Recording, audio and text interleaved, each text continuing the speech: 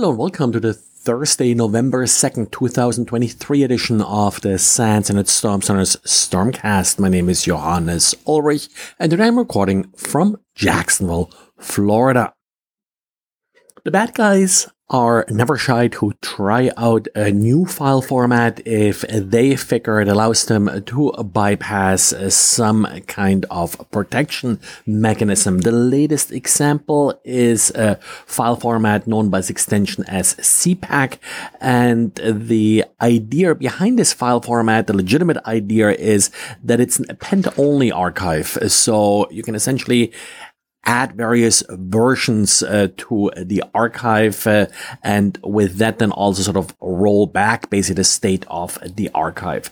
But that's actually not what the attacker is interested in here. They're really just looking into bypassing the standard detection mechanisms by using a file format that's not quite that common.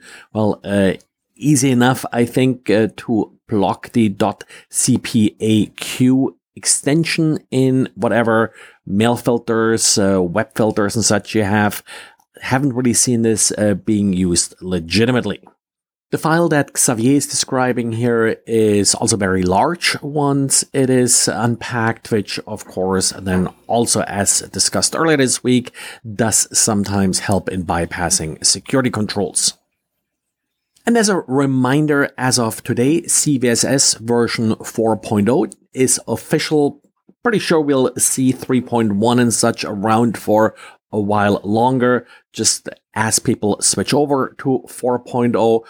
Couple advantages of 4.0 is sort of some cleanup in the language, but also, for example, better distinguishing between passive-active user interaction and a couple things that should make the CVSS score more telling. Of course, there's still a lot of sort of flexibility as we have seen in the past in how these particular categories are then going to be applied.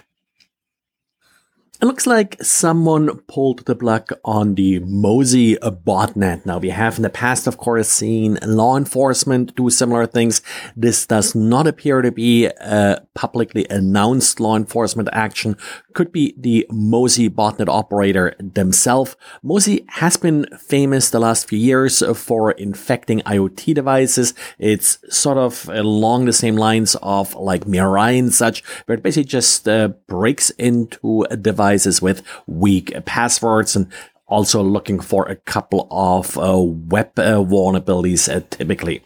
Now, this kill switch may not be permanent. Just read the write-up that ESET has about this kill switch. It does, for example, do things like, of course, delete the bot itself from the system. It does disable the SSH daemon. It's not clear if this will actually then survive a reboot of the system. We have seen this sometimes in the past where people sort of talked about some destructive payloads in these IoT bots, but quite frequently the actual sort of partition with the firmware is not writable. So after a reboot, these systems will often recover in sort of a default and vulnerable condition. So it's probably just a matter of time then for these systems to get reinfected with something else. Of course, we have seen particular bots like Mozy proliferate very quickly, and there are dozens of them around simultaneously. And Infoblogs noted the registration of a large number of short.us domains that are then apparently being used as a URL shortener in order to redirect victims to malicious sites. URL shorteners are nothing new, and I think a competent information security program should be able to deal with that threat. In the end, while the user first clicks on the shortened link, the user will then just be redirected to the malicious site. So really there's no big difference to the user just directly going to the malicious site.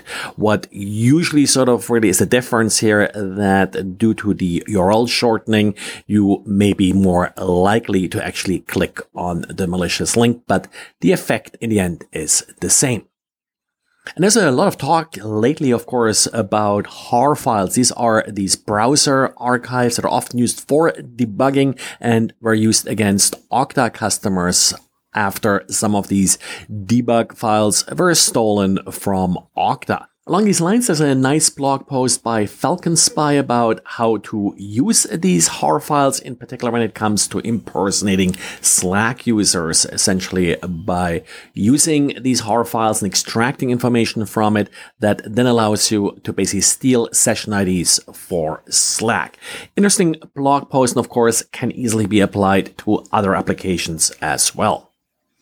Well, and that's it for today. So thanks for listening and talk to you again tomorrow. Bye.